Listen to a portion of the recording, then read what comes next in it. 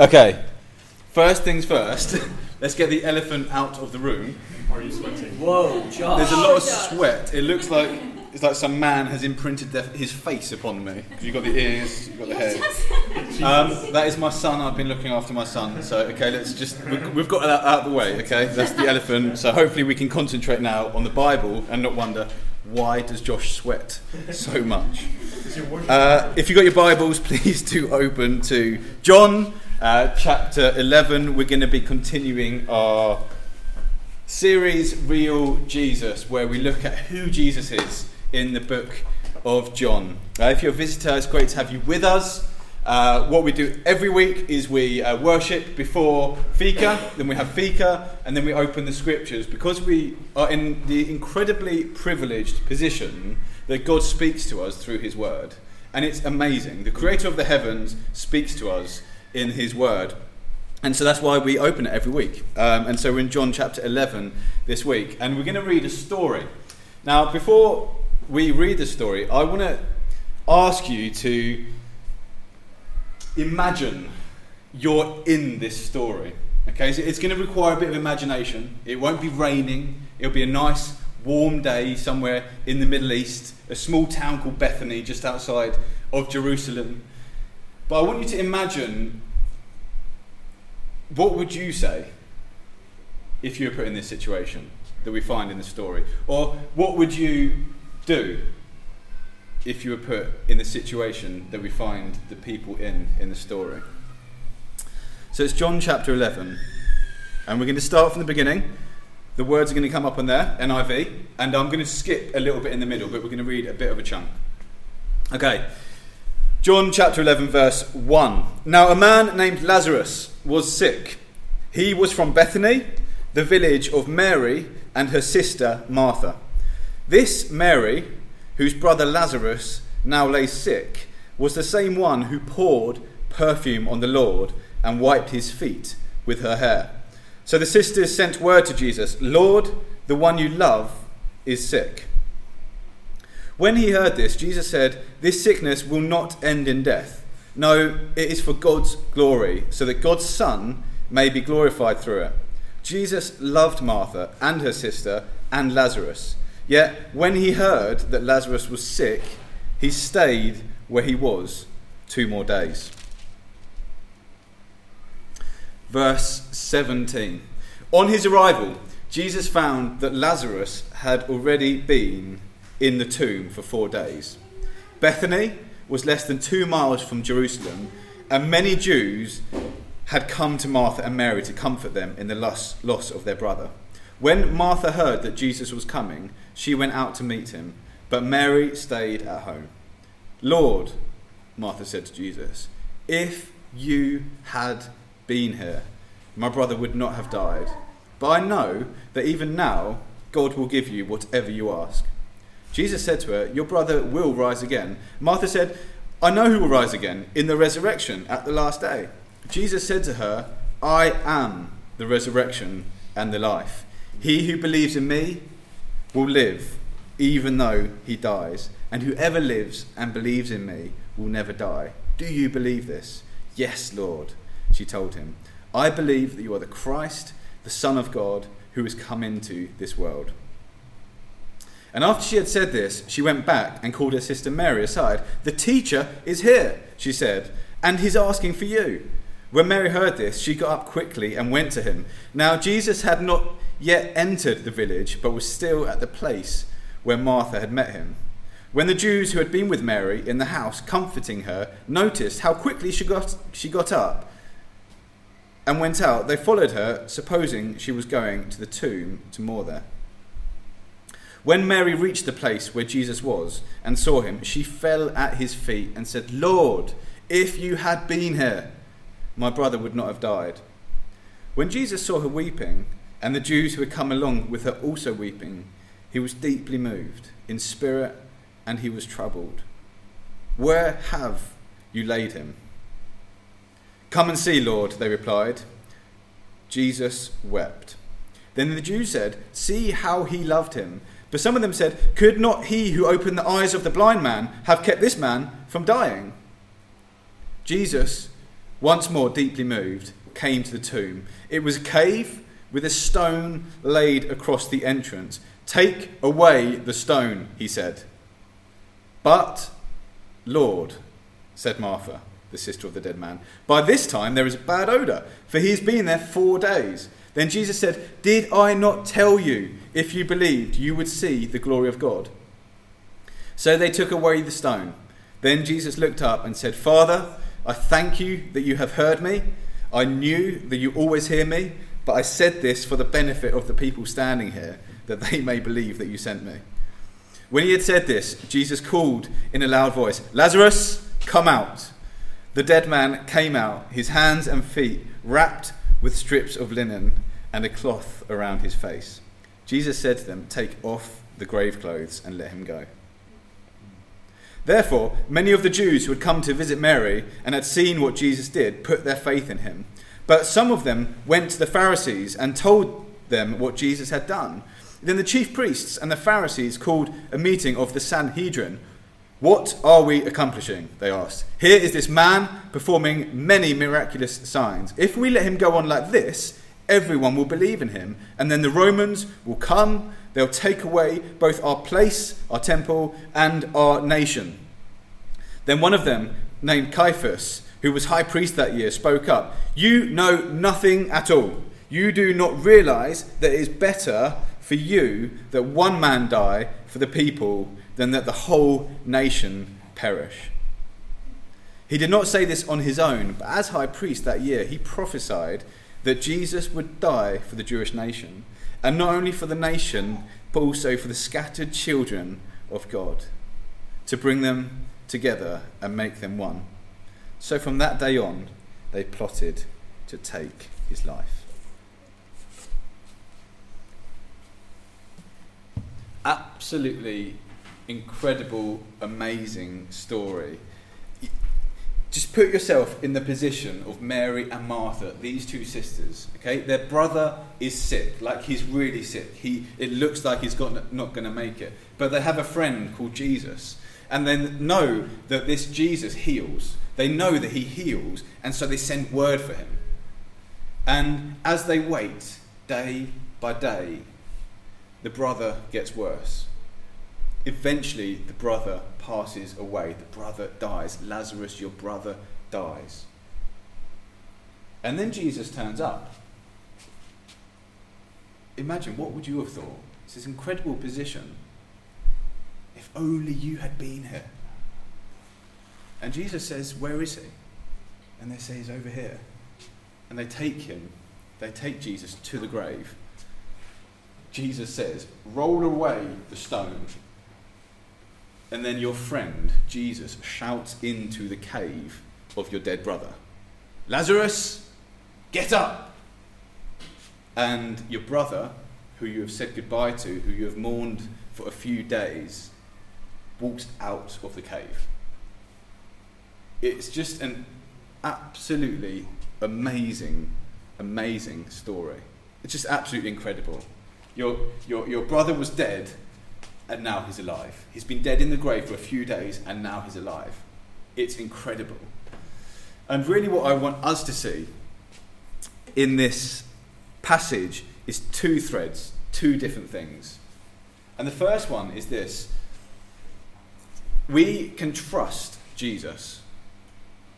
This is really, really important, I believe. We can trust that Jesus knows what he is doing. We can trust in Jesus' timing. Even we can trust in him when it looks like it doesn't know what he's doing. Perhaps it's gone silent. Or perhaps you're in a situation that you didn't think you'd find yourself in. Or perhaps you're thinking about the future and thinking, what's going on? Perhaps you're in a tough situation at work or at home. We can trust Jesus in everything. And that's the first thing I want us to see.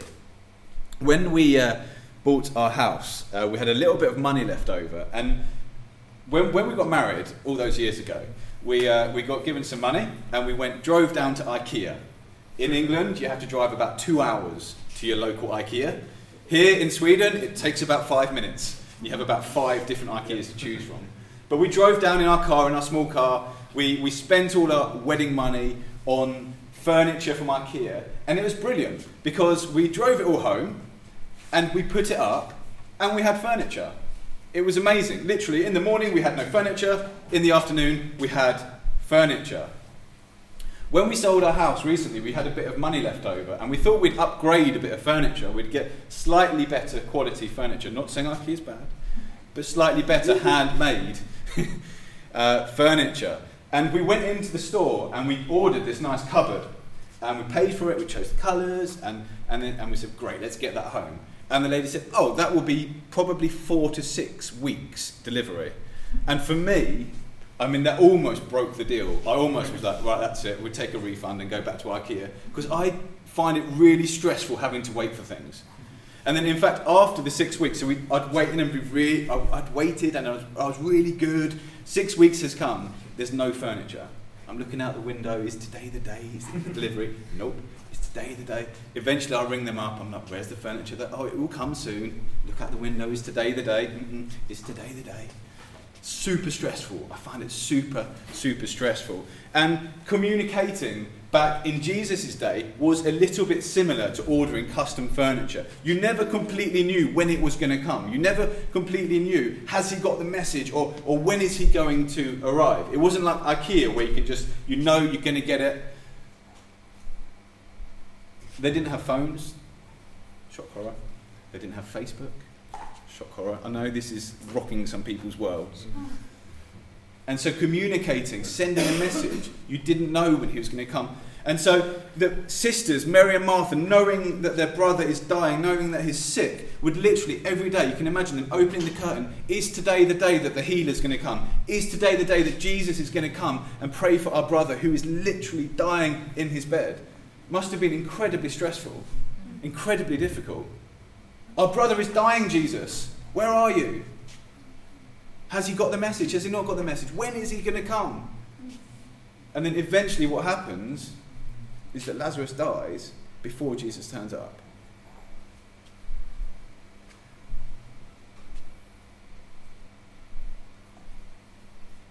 And so you can understand that the first thing that both Mary and Martha do when they meet Jesus is say to him this, if only you had been here, our brother would not have died. If only you would have been here. And it's important for us to put ourselves in their shoes. That's what I want us to try and imagine a little bit. Because it's easy to read a story and say, oh, we get healed, it's all good. But just imagine your brother has died and potentially the cure, the healer, the one who heals, could have healed him. I don't think our question to Jesus, our statement to Jesus, would have actually been that much different if we were Mary or Martha. Oh, Jesus, if only you were here. Perhaps Lazarus would still be alive. I wonder, what would you have said in that situation?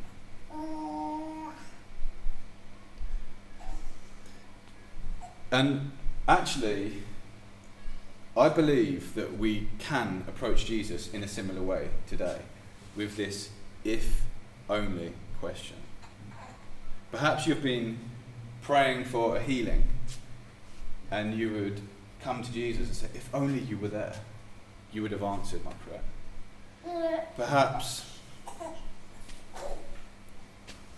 you've been thinking about going somewhere or doing something or reading something or praying for someone and Jesus hasn't yet answered that prayer, and so you kind of come to Jesus and you're like, if only you were here. Later on in the story, that sounded dangerous. Oscar doesn't appreciate that.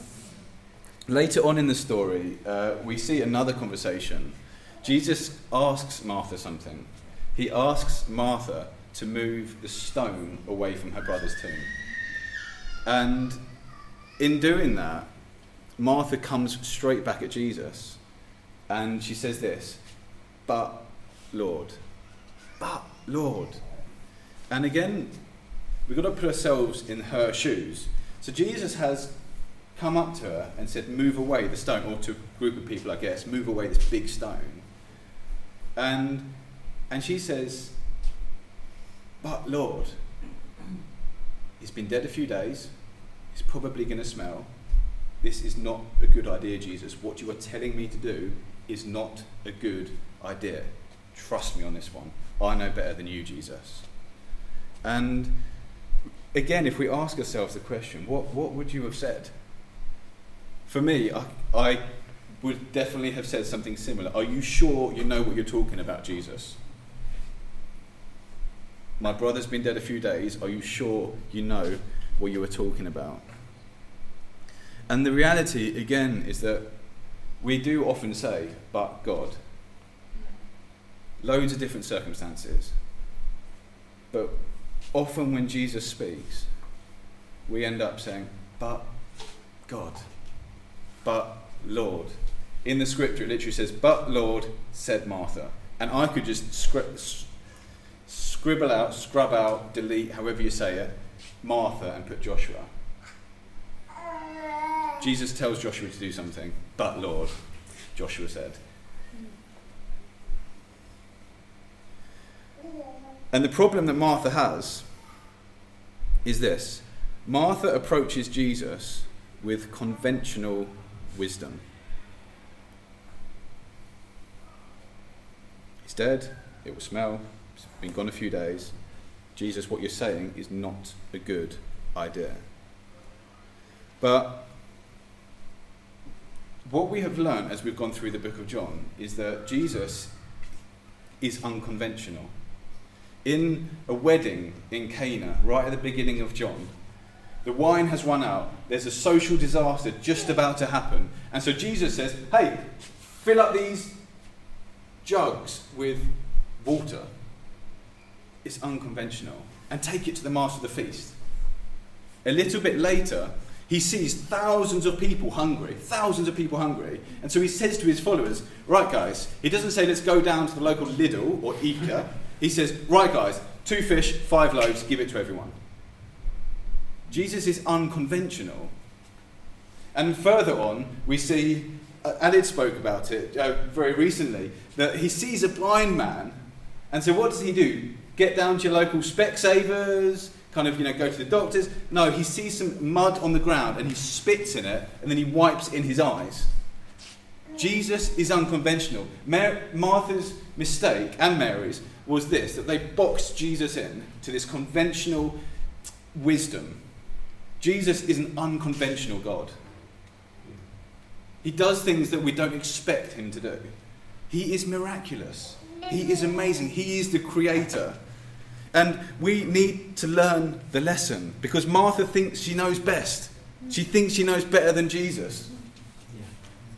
And we need to learn the lesson. It's why it's so good that God has been so good to us in giving us scripture. It's not just so we can look Christian. It's so that we can learn from it. It's the words of God. And so often we see the disciples confused, and here we see Martha saying, no, do you know what, Jesus? I know better. I love prayer meeting on Friday. We had a great time of worship this morning. I really connect to God during worship.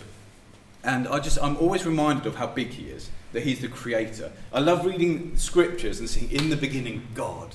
And like these incredible truths of who God is.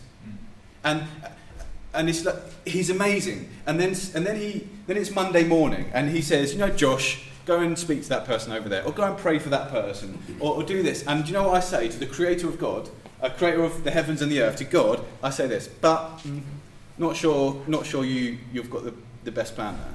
I think I know better. But God.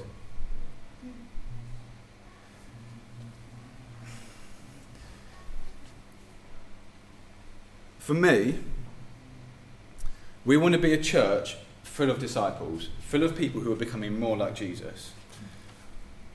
And I believe that Christian maturity is very different to human maturity. One day, Freddie, my son, I wasn't going to use him as an example this morning. I thought I'd do one Sunday without using my son as an example. Rubbish. It's not in my notes. One day, my son will be mature and he will leave my house. Job done. He doesn't need to listen to Daddy to tell him to not eat sand, to eat his potatoes and his vegetables as well as his meatballs. You know, he will be able to decide on his own. He will be mature. That's not Christian maturity. I would say that Christian maturity is completely the opposite. Christian maturity isn't becoming more dependent of Jesus, of God. Saying, do you know what, God, I've been a Christian now 10 years, I know my Bible quite well, I've got a good prayer life, I've seen a couple of people. I think I know best now. I can go at it alone. That's not Christian maturity. That's Christian immaturity. Yeah. Christian maturity is becoming more dependent on God. And saying, do you know what, I need you even more. I believe, I hope that when I'm 70, I will know that I need Jesus more than I do today. That is Christian maturity. It's becoming dependent on Jesus, not independent from Jesus. And so in this case, Martha, in maturity, could have just said, yes, God. Do you know what? My wisdom, my thoughts, my experience up until now is don't open the cave of a dead man. But if you say it, I'm completely dependent on you.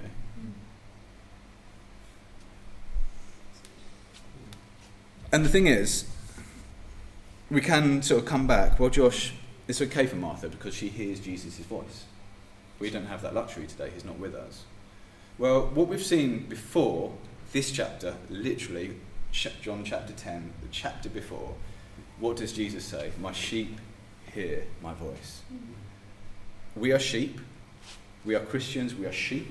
Okay? And we hear the shepherd's voice. We hear Jesus' voice. It's what he's been saying. And we hear his voice. Aled really helpfully spoke to us about this last week through Scripture primarily, but also through each other. And that's why it's so important to be part of church. So important to read your Bible. In fact, at small group on Wednesday, there was someone who said something and during the discussion, and someone else pulled out a quote, and it was clearly something from God. If you ask me, it spoke into the situation. That's why we do community. That's why it's so important not to be alone as a Christian. It's because we hear his voice together. And so the question is, when you hear his voice, will you be someone who says, but God, I think I know better, or will you say, yes, Lord? Such an important question. Such an important question. I want us to be a people who say, yes, Lord, not but Lord. He goes on to say, Jesus goes on to say this to Martha. Did I not tell you that if you believe, you will see the glory of God? I don't know, the guy gets healed, and that's an amazing story, of course, but there's a little bit of sadness there, I think. Did I not tell you that if you believe, you would see the glory of God? Guys, can I encourage us as a church to believe in Jesus so that we can see the glory of God? Believe that he can do the impossible, whatever that might be. And it's not just raising dead people called Lazarus who are in a cave. It's all sorts of things. My heart burns for that. At prayer meeting on Friday, we just listed a whole bunch of names of people who want to be saved. We want to see people saved. Why? For the glory of God. I want to say, yes, God. And I hope you hear, I'm not saying yes, God, all the time. I often say, but God. I'll do that later. But God, you want me to pray for that guy? Well, there's other people around. They'll probably think I'm a bit weird. I don't think that's a good idea. I know better. I say it all the time. I need to hear this. But I want us to go on a journey together and become just a little bit better at saying, yes, Lord. The second thing I want us to see is, that we see the shepherd heart of Jesus in this scripture. For me, I've just been really impacted just by reading John 10 and just seeing that God is a shepherd, that he loves us. And what we see here is, in this scripture, is we see a way, one of the ways, what it looks like being a shepherd. And Jesus says, it says in John, when Jesus saw her weeping, and the Jews who had come along with her also weeping, he was deeply moved in spirit and troubled.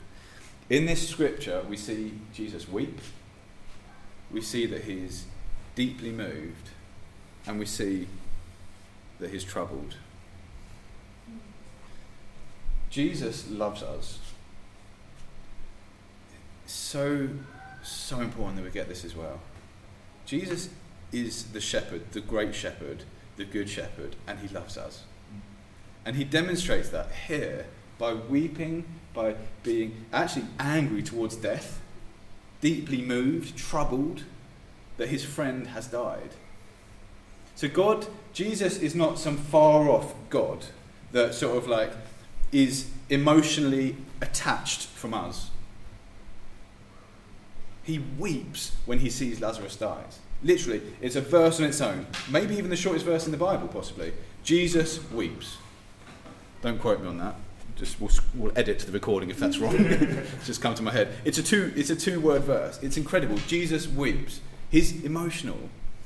This is the shepherd heart of God. I wonder, do you know this about Jesus? Do you know that he loves you so much?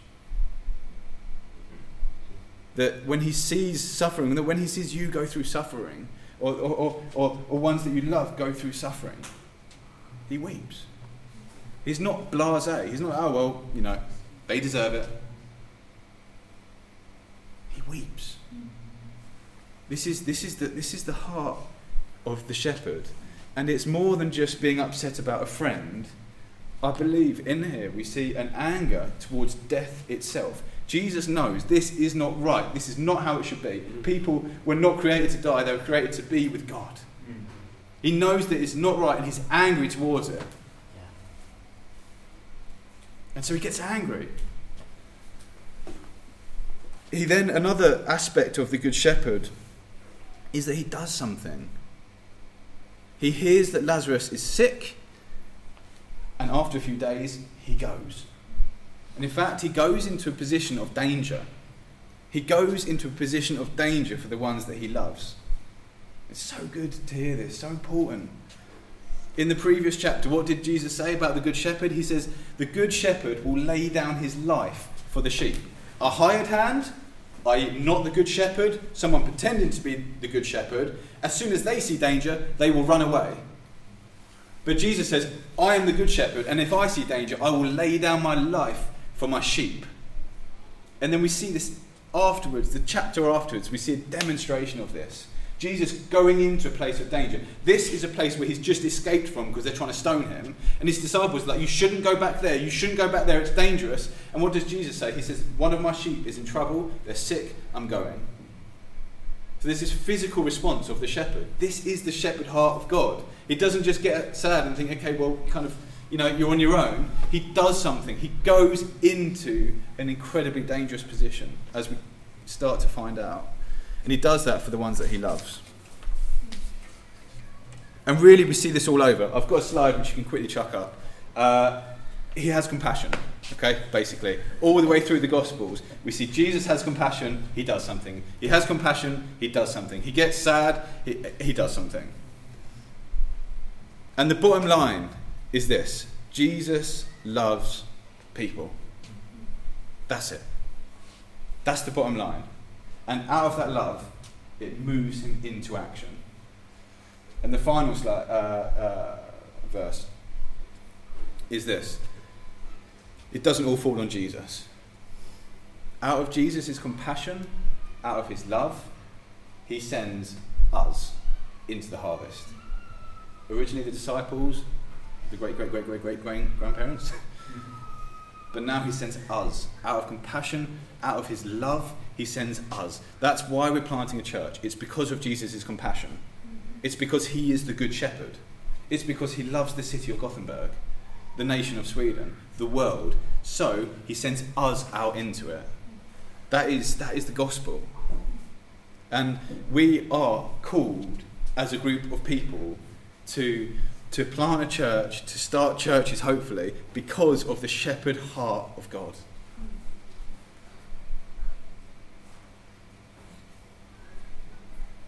Sheep without a shepherd. It's like Gothenburg. There's sheep everywhere without a shepherd. And God's calling us to go into potentially dangerous or embarrassing or strange situations where people might laugh at us and do all these sorts of different things because he loves them. because he has compassion. And I think just to say a little bit as well, it's okay to be troubled and angry at sin and death and suffering in this world. Jesus was troubled when his friend died. I think it's really important to understand it. It's okay to be angry with death. It's okay to be angry with sin. It's okay to be angry with suffering. Jesus was. But we shouldn't misdirect our anger to Jesus. There's so many people that I've spoken to who would, it's one of the common reasons why people don't believe in a God is, well, how could a loving God allow suffering? Many, many people would say that. How can a loving God allow suffering? The reality is this. Jesus would also say a similar thing. He would also say, I'm angry at suffering. But then he does something about it.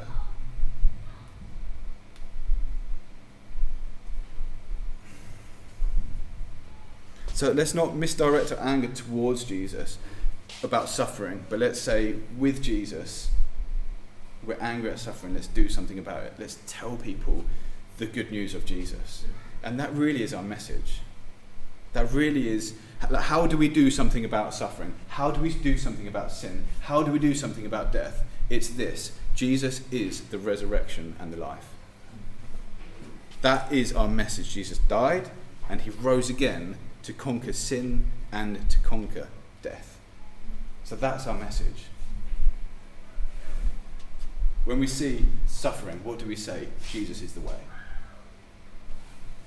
When we just need to look at Jesus. And I joked with us last week and said, this is, Joshua always says it's always about Jesus. But it is all about Jesus. He is the resurrection and the life. Lazarus foreshadows a greater death and resurrection, Jesus. And on that cross, we are now able to confidently say with Paul in 1 Corinthians, where, O death, is your victory? Where, O death, is your sting?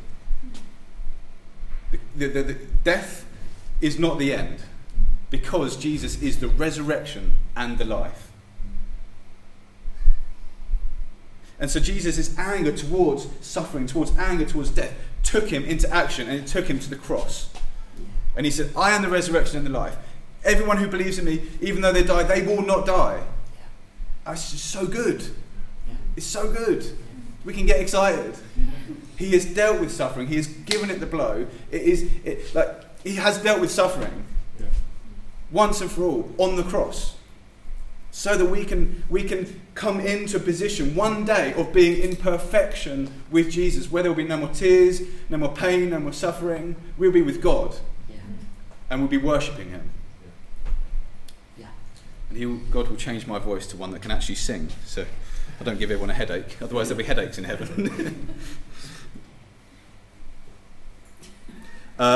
And then we just see, just quickly to touch on this, there's this conversation that happens in the Sanhedrin between the Pharisees. And when I read it, I kind of imagine a government, like political parties debate or something like that. And they're sort of all angry and they're all a bit hot and flustered, and they're sort of like, and they're like, what are we achieving here? What are we accomplishing? Here's this man, he's performing many signs, and if we let him go on like this, if people will believe in him, and then the Romans, they're going to come, and then our temple, that's going to be destroyed, and us as a nation, Israel, is going to be no more. We need to do something about it. And then this high priest stands up, I imagine, and says, you know nothing at all.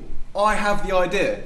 And he says this: it is better for you that one man die for the people than that the whole nation perish. This is the enemy's best plan to get rid of Jesus. This is it. The enemy thinks it's got his man. Let's kill him. Temptations in the desert didn't work. I've got it. We'll kill him. And then in that way, we will save the whole of the nation of Israel. Unknowingly, that high priest who is trying to get rid of Jesus is prophesying exactly what needs to happen. It's this incredible moment of God being in control of everything. Again, we need to trust in God, because the enemy's greatest plan to get rid of Jesus is to put him on a cross. I am the resurrection and the life.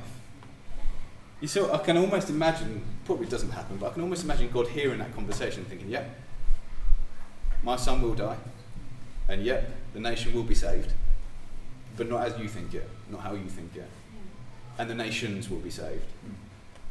It's just beautiful. And it reminds me of the story of Joseph in Genesis, at the end of Genesis, where he has a tough situation. Brothers try to kill him. It's pretty tough. And you know, they eventually end up selling him. This is a horrific moment in his childhood. Or I don't know how old he was, but at the beginning of his life. And he's able to speak to the same brothers that did that to him, that tried to kill him and eventually sold him. He's able to speak to them at the end of his life, and he says this: "You intended to harm me, but God intended it for good." Yeah. And Paul in Romans says the famous words in 8:28: "In all things God works for the good." And it's this moment in the Sanhedrin where the high priest they think this is the plan, we've got it, this is going to finish this guy. In all things, God works for the good. You intended it for harm, God's making something out of it. And so we've got to trust the shepherd. We've got to trust that God has everything under control. How do we know that? Because he is the resurrection and the life. In raising Lazarus to life, bringing him to life, he showed a much greater resurrection than his. I'm going to invite Emil up, and we're going to finish today by breaking bread, by taking communion. I just want to, as Emil prepares, really finish by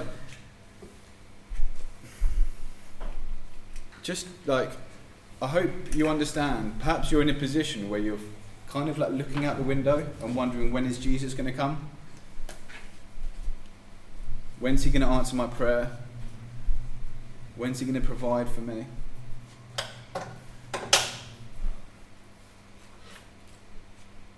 If that's you, I just really want to encourage you to trust Jesus. Trust him. He is the Good Shepherd. He has conquered sin and death. His body was broken for us, his blood shed for us, so that we can be called his sheep. He is the Good Shepherd, and he is working all things for the good of those who love him. And I'm confident that at the end of our life, we're going to be able to stand with Joseph and say, God, you intended to harm me, but God intended it for good. Because he is the Good Shepherd and he loves his sheep. We're going to worship. We're going to sing one song. We're going to thank God for Jesus, for who he is, that he is the resurrection and the life. And before he went to the cross, he spoke to his close followers, and he said, around a meal table, he said, "This is my body." Took a bit of bread, and he said, "This is broken for you." And he took some wine, and he said, "This is my blood shed for you." And he said, "Do this in remembrance of me. Remember me by doing this." And so that's what we're going to do now. We're going to remember Jesus by taking some bread and drinking some juice.